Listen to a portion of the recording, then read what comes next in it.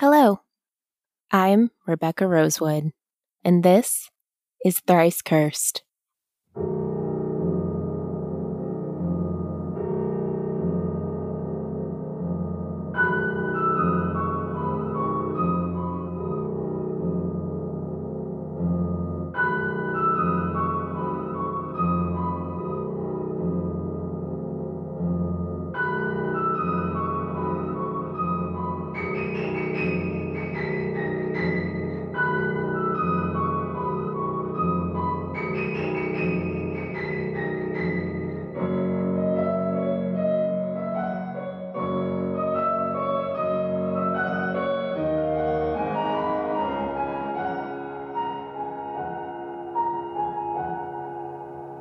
Warning: Thrice Cursed is a true crime and paranormal podcast.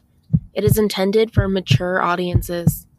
Some graphic depictions of violence and other unpleasant material may exist beyond this point. For more specific content warnings, please reference the episode notes. Proudly partnered with Darkcast Network.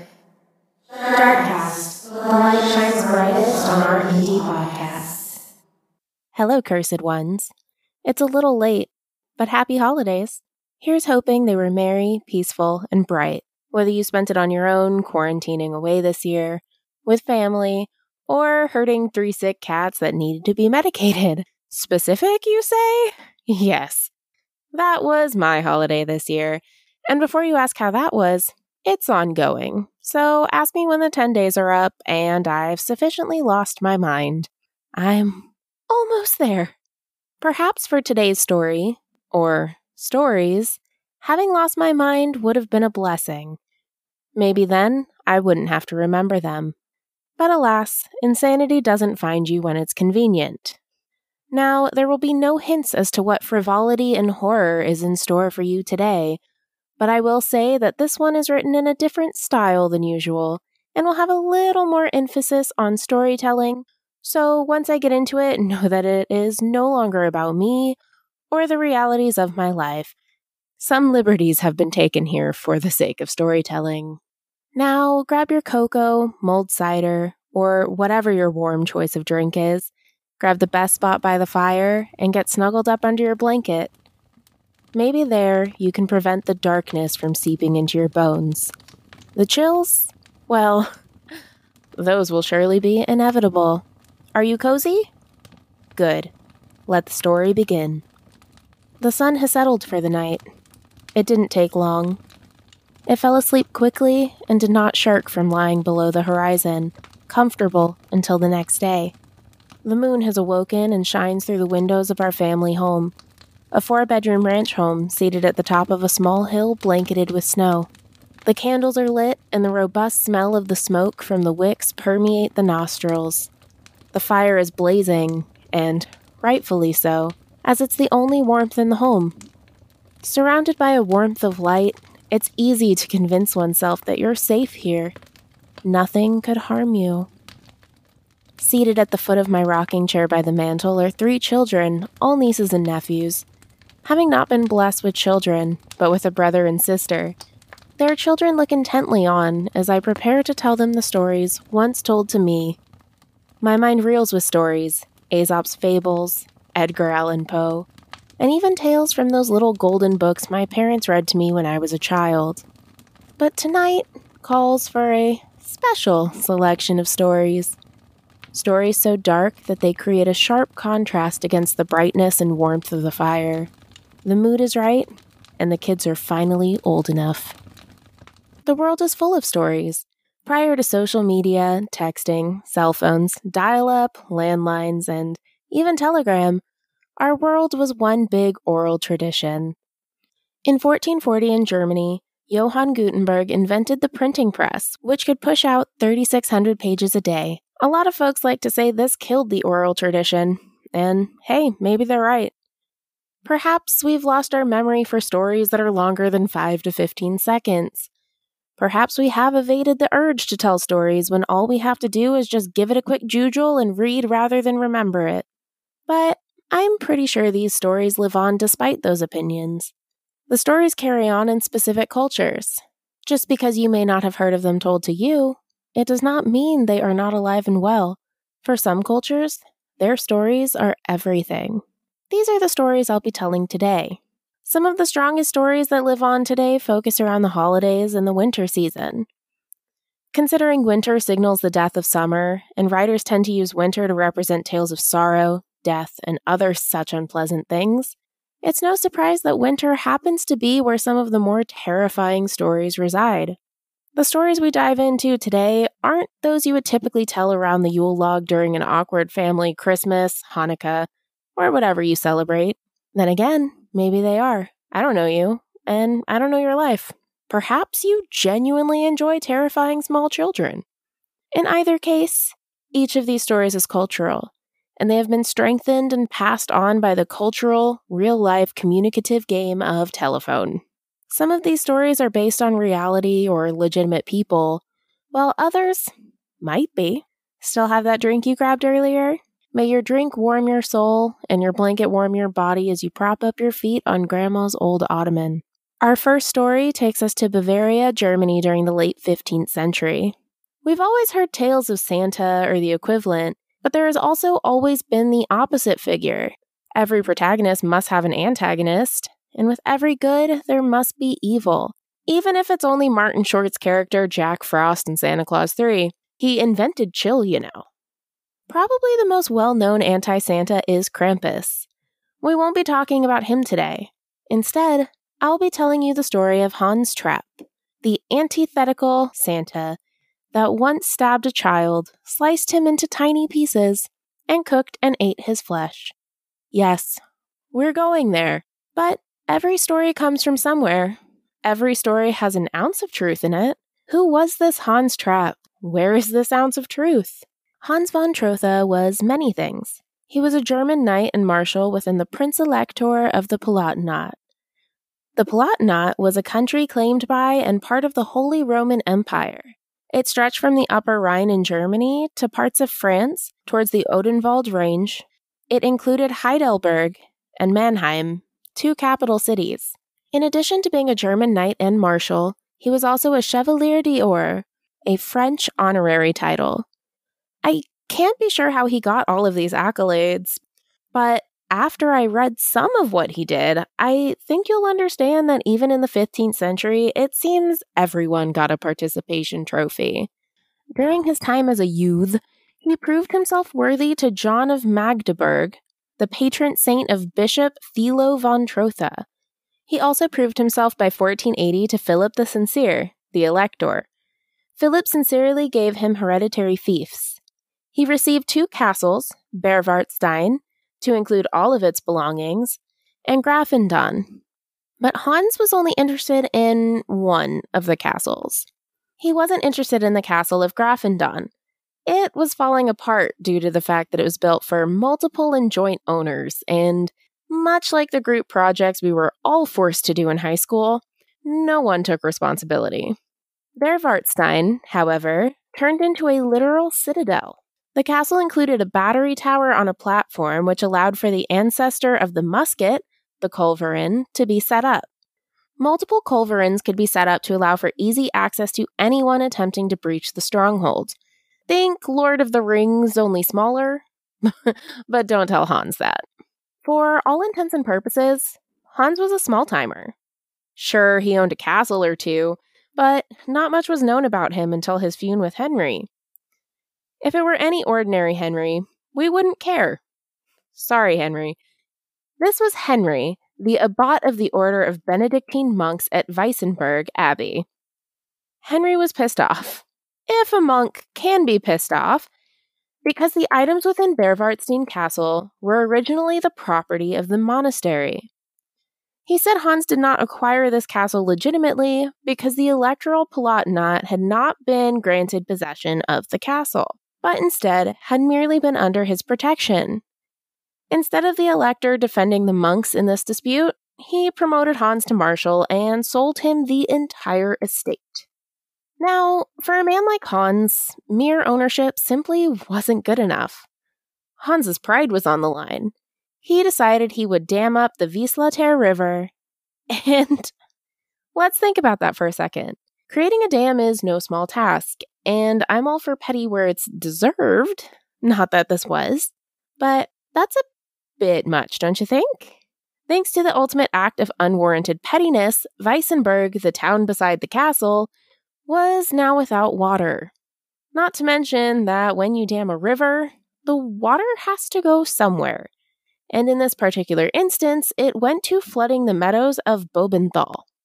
Now, the memorable Henry, the abbot, complained. After all, they needed water.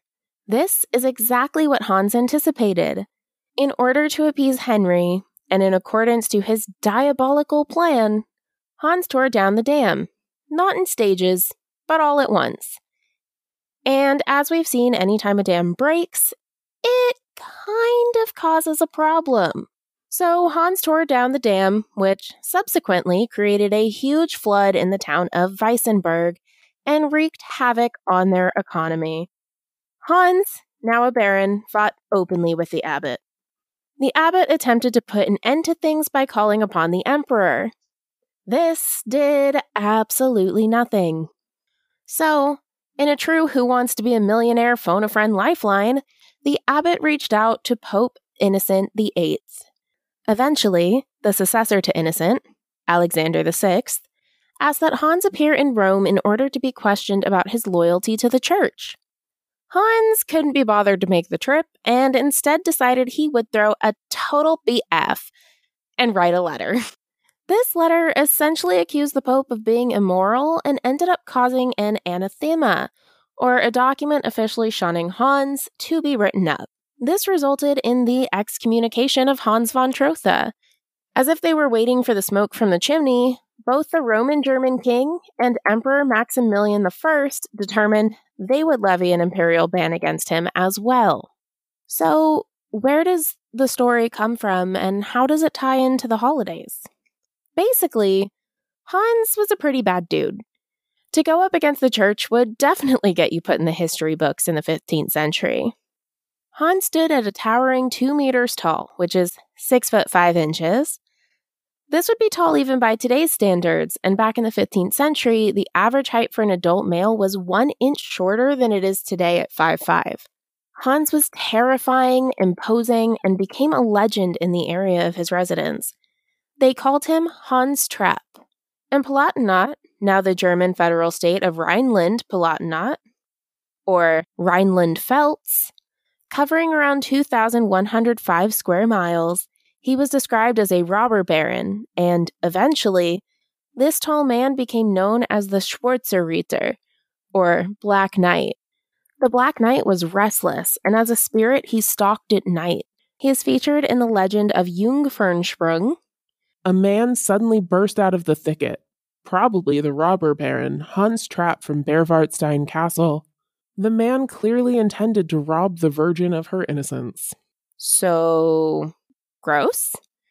In nearby areas, his name was used as a way to scare children into behaving. Based off of that last statement, that's disgusting. I'm not a parent, but I can't imagine telling my kids that some guy who's trying to rape someone is going to come and attack my children because they didn't behave. Like, what is that? It's fine. It's fine. Hans Trapp was said to accompany St. Nicholas while in a white beard, pointed hat, and a rod. The Alemannic German poem reads, "Look, there comes Hans Trapp. He has a nice pointed hat, and a beard white like a roan. He comes from the beautiful starry sky, and brings children a rod, who do not do singing and praying. Look, Hans Trapp, we are so small and good and obedient at home. Shouldn't come with your stick, because we can sing and pray too." Hans Trapp also became known as the Christmas Scarecrow, but unlike the beloved Scarecrow from the original Wizard of Oz, he's not someone you would want to skip down the yellow brick road with. Legend has it that after being excommunicated, Hans took up with Satan himself, selling his soul and living out his life in the forested mountains of Bavaria. The longer he remained sequestered away, the more his anger, resentment, and greed grew. It's even said that it's in these mountains where Hans developed his taste for human flesh. In an effort to disguise himself, Hans stuffed straw into his clothing and went on the prowl for children. It's here that the legend briefly mentioned earlier came to be. A boy around the age of 10 years old had the distinct misfortune of crossing paths with Hans one day. Hans Trapp then viciously stabbed the boy with a sharp stick and brought his body back to his makeshift home. It's there that Trapp is said to have cut the boy's body into several pieces and roasted it. However, before he could eat it, Trapp was struck by lightning and killed instantly. This wouldn't be the end of Trapp, however. Hans Trapp would team up with dear old Santa. While Santa remains the holly jolly man that jumps down chimneys to bring presents and joy, Hans has settled for redemption. He spends his holidays trying to persuade naughty children to come over to the side of virtuosity and change their naughty ways. What those methods of persuasion are? Well, I don't want to know. What I do want to know, however, is what the hell actually happened in England in 1855. On May 26, 1855, an issue of Bell's Life in Sydney published a column that read, "It appears on Thursday last night there was a very heavy snowfall in the neighborhood of Exeter and the south of Devon. On the following morning, the inhabitants of the above towns were surprised at discovering the footmarks of some strange and mysterious animal endowed with the power of ubiquity, as the footprints were to be seen in all kinds of unaccountable places, on the tops of houses and narrow walls, in gardens and courtyards, enclosed by high walls and palings, as well in open fields. The superstitious go so far as to believe that they are the marks of Satan himself, and that great excitement has been produced among all classes, may be judged from the fact that the subject has been descanted on from the pulpit. The impressions of the foot closely resembled that of a donkey's shoe and measured from 1.5 inches to, in some instances, 2.5 inches across. Here and there it appeared as if cloven, but in the generality of the steps the shoe was continuous, and, from the snow in the center remaining entire, merely showing the outer crest of the foot, it must have been concave." Reading this, you might tell yourself it was only a story.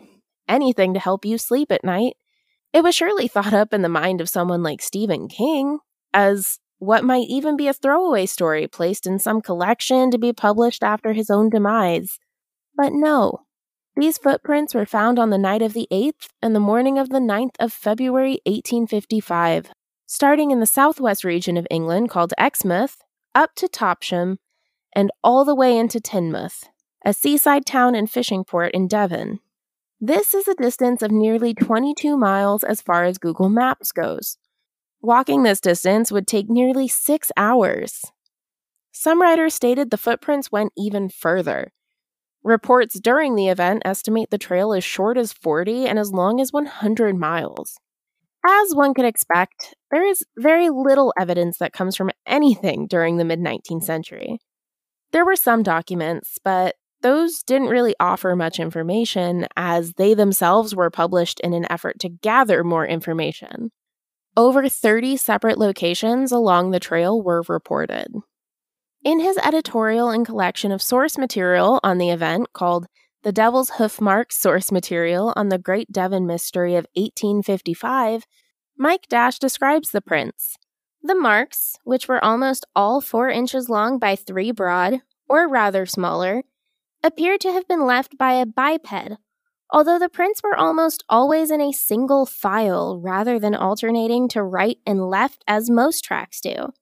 Sometimes the prints appeared cloven, sometimes not, and the stride was tiny, almost mincing, at between 8 and 16 inches. To be honest, if these are the devil's footprints, I'm not impressed. I mean, I know everyone always says size doesn't matter, but that's really small for some otherworldly being you expect me to be afraid of. More terrifying than the size is the fact that the marks were also left on haystacks, roofs, and walls. While there is a lot that could lead one to reject the notion that these hoofprints belong to the devil, the fact is that this was somewhat of an agrarian culture. They made their living predominantly from hunting, fishing, and farming. All of this to say, they know their tracks pretty well. If they really did belong to a common farm animal, it seems only logical they would have known. Heavy snow fell around the time the tracks were said to be made. After that, there were rising temperatures and then rain. Then the temperature dropped again, which could change up how the tracks look. But one local source asserted that many tracks left by common animals remained easily identifiable in the morning. And on the whole, it appears that a considerable majority of the inhabitants, most of whom were country people who might have been expected to be familiar with all manners of trails left by the local wildlife, were puzzled and in many cases scared by these tracks and by the places in which they were discovered. You mean like on the walls? Yeah, I don't know many bipedal donkeys that climb walls. But then I'm not a country folk, so maybe I just lack the familiarity, I guess? I'll get back to you after I've moved to Vermont and lived there for a while.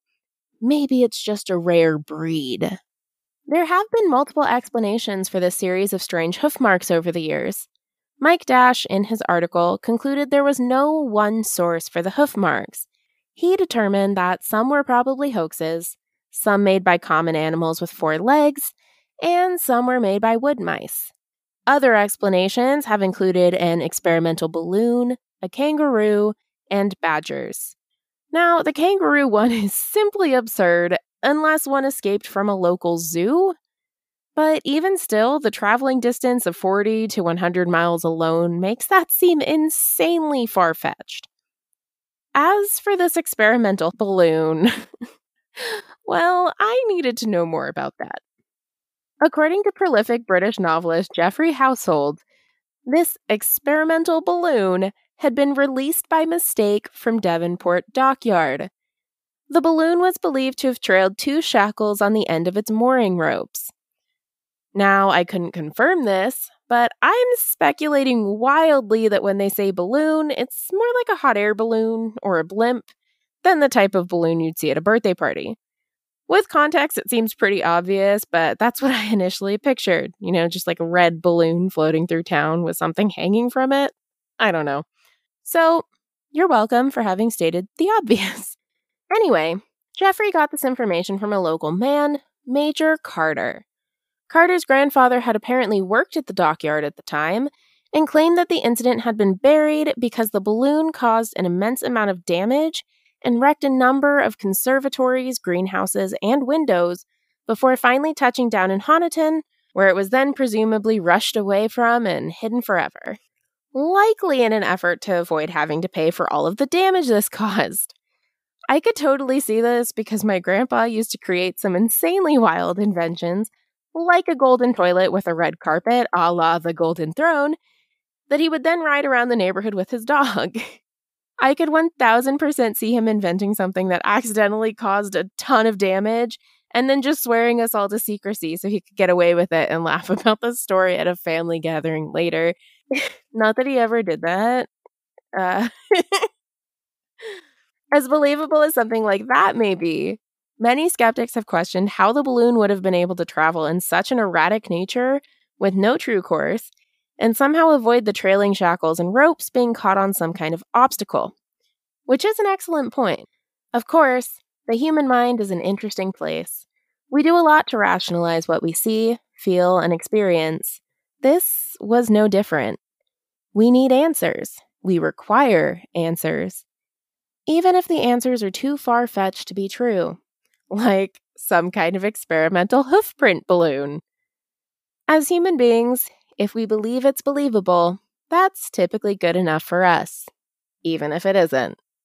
Speaking of good enough, I'm going to take a quick break where you'll hear about a podcast good enough that it should have been in your ear holes yesterday. So, you're welcome.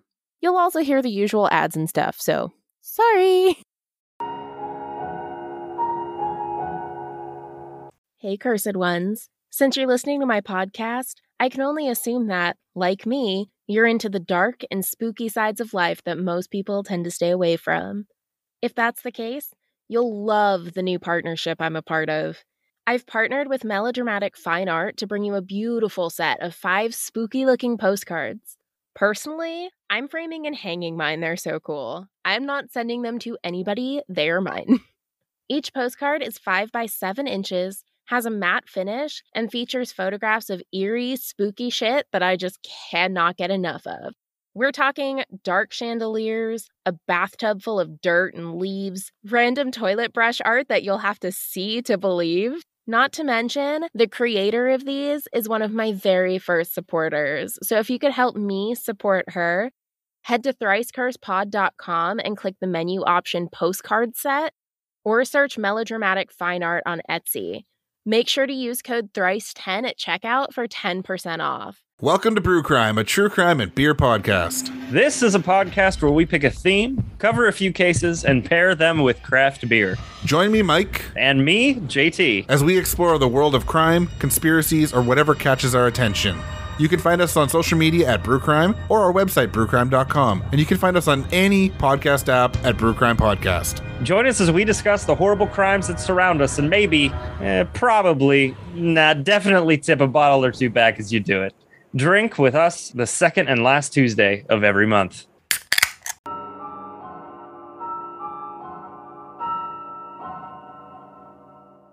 As I said, that podcast is so good.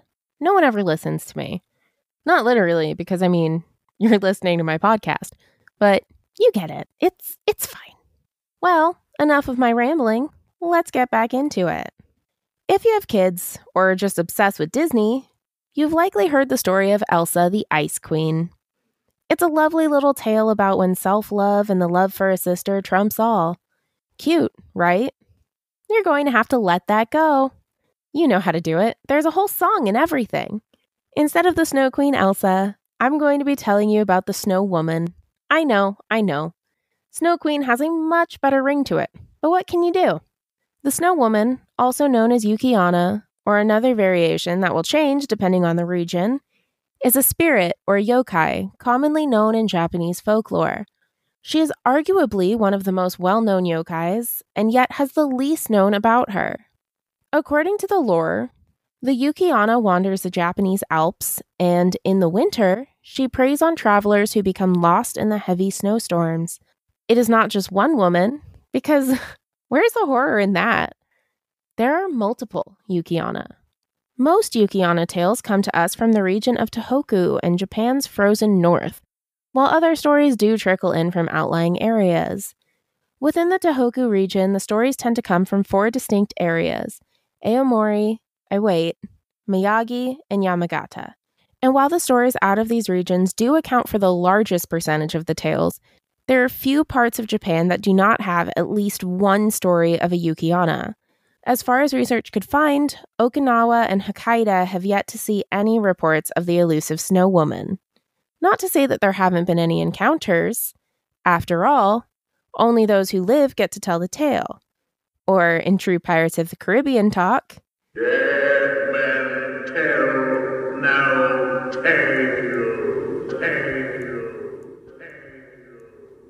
Now, the tales of the Yuki-onna are vast and therefore vary. These variations often come with the changing of regions. Because of how expansive these variations are, I will be speaking to the main idea of her as opposed to all of the specifics and different facets. But don't worry, it'll still be enough to make you wary of the snow, which I'm sure is exactly what you wanted. Yuki-onna are said to have an impressive beauty to them. In most variations, they have long black hair and deep velvet eyes. Their skin is white as snow with bodies as cold as ice. She's often seen in a thin summer kimono that would offer no protection against the cold weather in which she's found. Some variations say she has bone-white hair to match the rest of her body. What's so scary about that, other than the praying and multiple snow women part? Well, she feeds on the human souls of those who get lost in the snow, stealing it from them through their mouths with an icy breath that will, more often than not, freeze her victims solid. Though this does beg the extremely important question: did Martin Short's Jack Frost really invent chill? Or did the Yuki-onna? Nothing else in this episode matters but this. Seriously, email me your arguments. Best arguments will be read aloud on a future episode.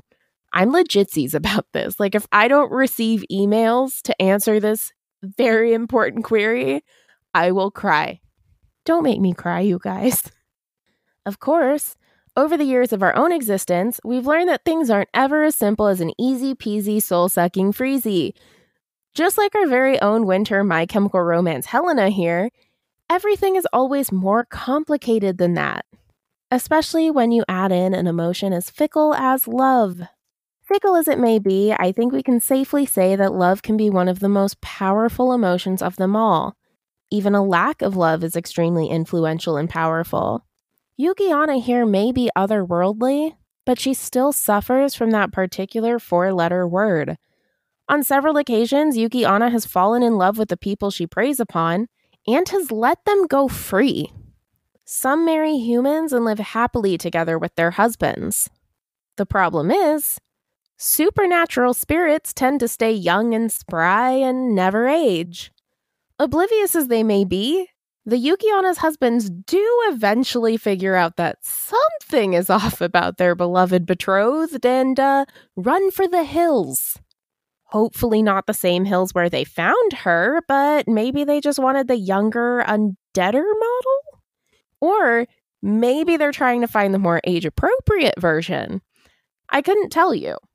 Apparently, though, finding their beloved on a frigid trail in the middle of nowhere while they're lost and she's wearing summer clothing and isn't shivering at all apparently wasn't enough of an indication that things were weird. No, it was the lack of aging that did it. Checks out. Many of the Yuki-onna will stay near mountain roads looking for travelers, or they will even break into homes and freeze all inhabitants during the night. That's right. Your own 4 walls aren't enough to stop her.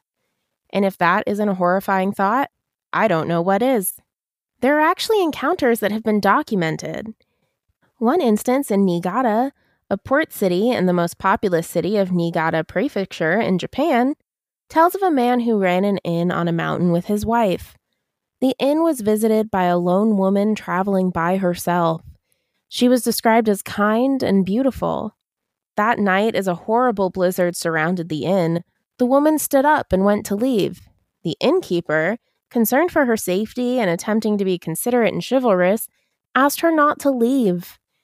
He grabbed her hand and immediately felt a chill. He began to shiver violently. He continued on with his mission to convince her to stay. It didn't work, however, and instead, she turned into a mist of ice and went up the chimney, reverse Santa style. Couple of comments here. One, TM that position name. I don't know if it's already a thing, and I'm not brave enough to look. Don't DM me. I promise you, I don't want to know. 2, I wish I had the ability to cause a violent shivering before turning into a mist of ice and vanishing when people touch me without consent. What a goal! Beauty is breathtaking, but so is the ice. What I wouldn't give to be both those things. I will say, though, that I do come a lot closer to that than the nightmare of a woman I'm going to tell you about now. This next beauty. Nope, couldn't say that one in a straight sentence. Okay, so this broad comes to us from the Upper German and Austrian Alps. A truly terrifying specimen of a woman, Frau Perchte finds her way into many stories.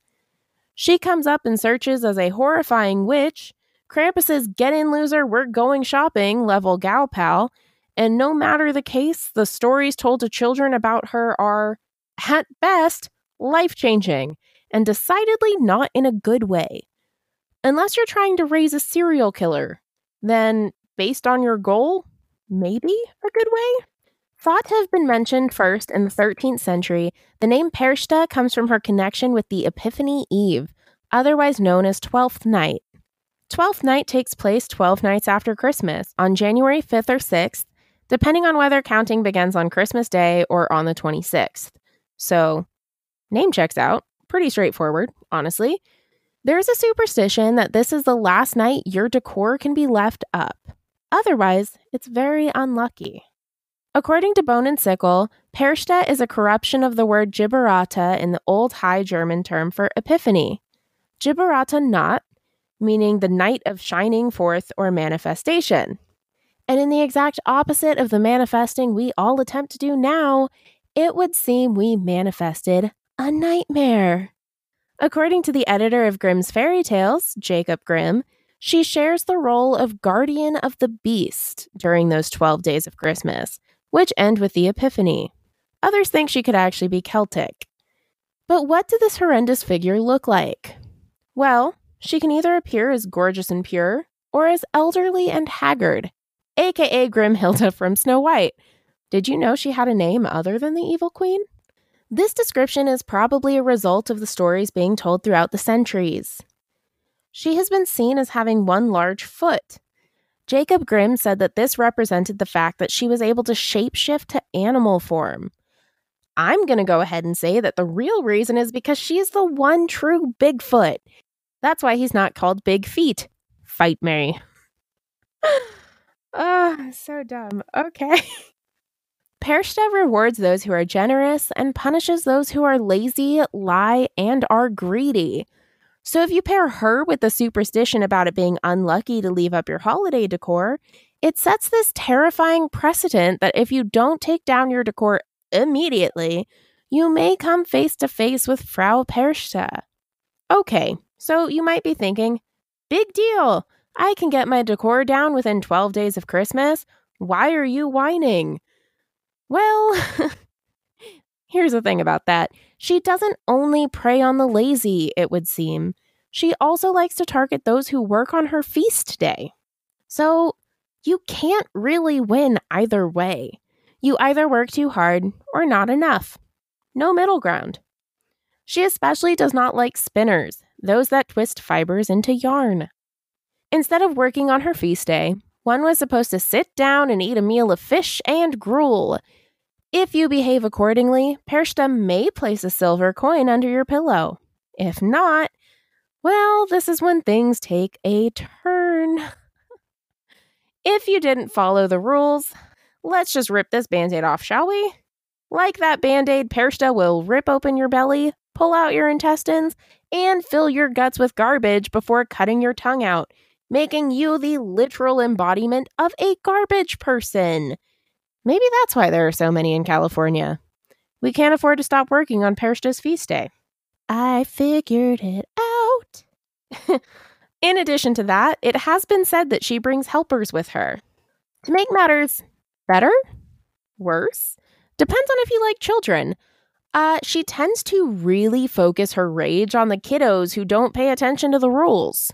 So, all of them? According to Totally the Bomb, the story of the farmhand perfectly illustrates the capricious nature of Frau Perchta. The owner of the house had a room prepared for Frau Perchta and her entourage of ghosts to stay the night. The farmhand, hearing of Frau Perchta's beauty and wanting to catch a glimpse of her, hid in the stove in her room. Like a creep. When Perchta entered the room, she saw the stove and instructed one of her followers to plug the hole in its side. His view now blocked, the farmhand was forced to spend the night in the dark. In the morning, when Perchta and her ghost left, he exited the stove and realized that he was blind. The next year, he hid in the stove again, and when Perchta entered the room, she ordered her follower to unplug the hole in the stove. The next morning, the farmhand's sight was restored. Capricious indeed, not to be confused with Capricorns. While her story goes back hundreds of years, she is still very popular in Austria and other locations. During the Perchtenlauf, a masked procession goes throughout town and includes noisemakers, fireworks, and people dressed up as beasts with large horns. See Krampus. So, wrap that story up and get ready to unpack it for your kids. Or, better yet, your neighbor's kids. That way, you don't have to deal with the nightmares. Time goes quickly. It progresses, whether you want it to or not. The darkness previous to our storytelling has broken. The sounds of the morning permeate through the windows, doors, and every chink in the armor of the home, separating our safe lives from the folklore of the world outside. We're not as safe as we thought, it seems. The fire has been reduced to ashes, dim embers have survived the night, but the children have not. Don't worry, they're not dead. They followed all the rules this year. No, they simply fell asleep ages ago, leaving me with my own thoughts and stories. It's been a while since that happened, explaining why they are stirring from their makeshift beds on the floor, rather than in their own comfortable mattresses and blankets. I'll wake them up. Perhaps they will tell me of their dreams. Or their nightmares. These have been the cursed tales of winter and why your kids will probably never sleep again. A quick thank you to JT of Brew Crime Podcast for his help with this episode, and to Mew for the amazing Christmas music. Both Brew Crimes Podcast and Mew's YouTube will be linked in the show notes. For more cursed content, you can find me at Thrice Cursed Pod on Twitter and Instagram. You can also join in the Discord group or Facebook group through my website, thricecursepod.com. Check out all of the images associated with the episode and find my sources on the blog. And if you'd like to support me in my move to Vermont, you can subscribe to the Patreon or buy me a coffee. Links to those will be on the website as well. Happy holidays, and until next time, keep your curses hexy and your hexes sexy. Now, grab your cocoa, mulled cider, or whatever your warm... Just because you may not have heard of... He was a German knight and marshal within the Prince Elector of the Palatinate. That does not continue. That is not a continuing sentence. Towards the Odenwald range. Oh my god, scrolling on this computer sucks. He was also a Chevalier de... Oh my god. A French honor... Fiefs? How do you say that? Jugeling. Multirole? The successor to the innocent. Eventually, the successor to innocent Alexander VI. No. He is featured in the legend? He is featured in the legend... Oh my god, why can't I say legend? Of Jungfernsprung. Sprung? Ugh. Look, there comes Hans... However, before he could eat it, Trap was Hans Trap would dream up. Maybe judged from the fact that the subject has been descanted. But one local source she is arguably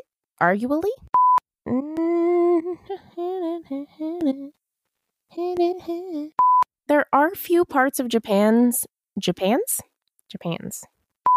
There are few parts of Japan's Japan. Why do I keep saying Japan's? There's only one Japan. Get your pots in Japan's, I guess. Wow, I'm dumb. Okay. There are few parts of Japan that do not. Ooh, even better. Jacob Grimm said that this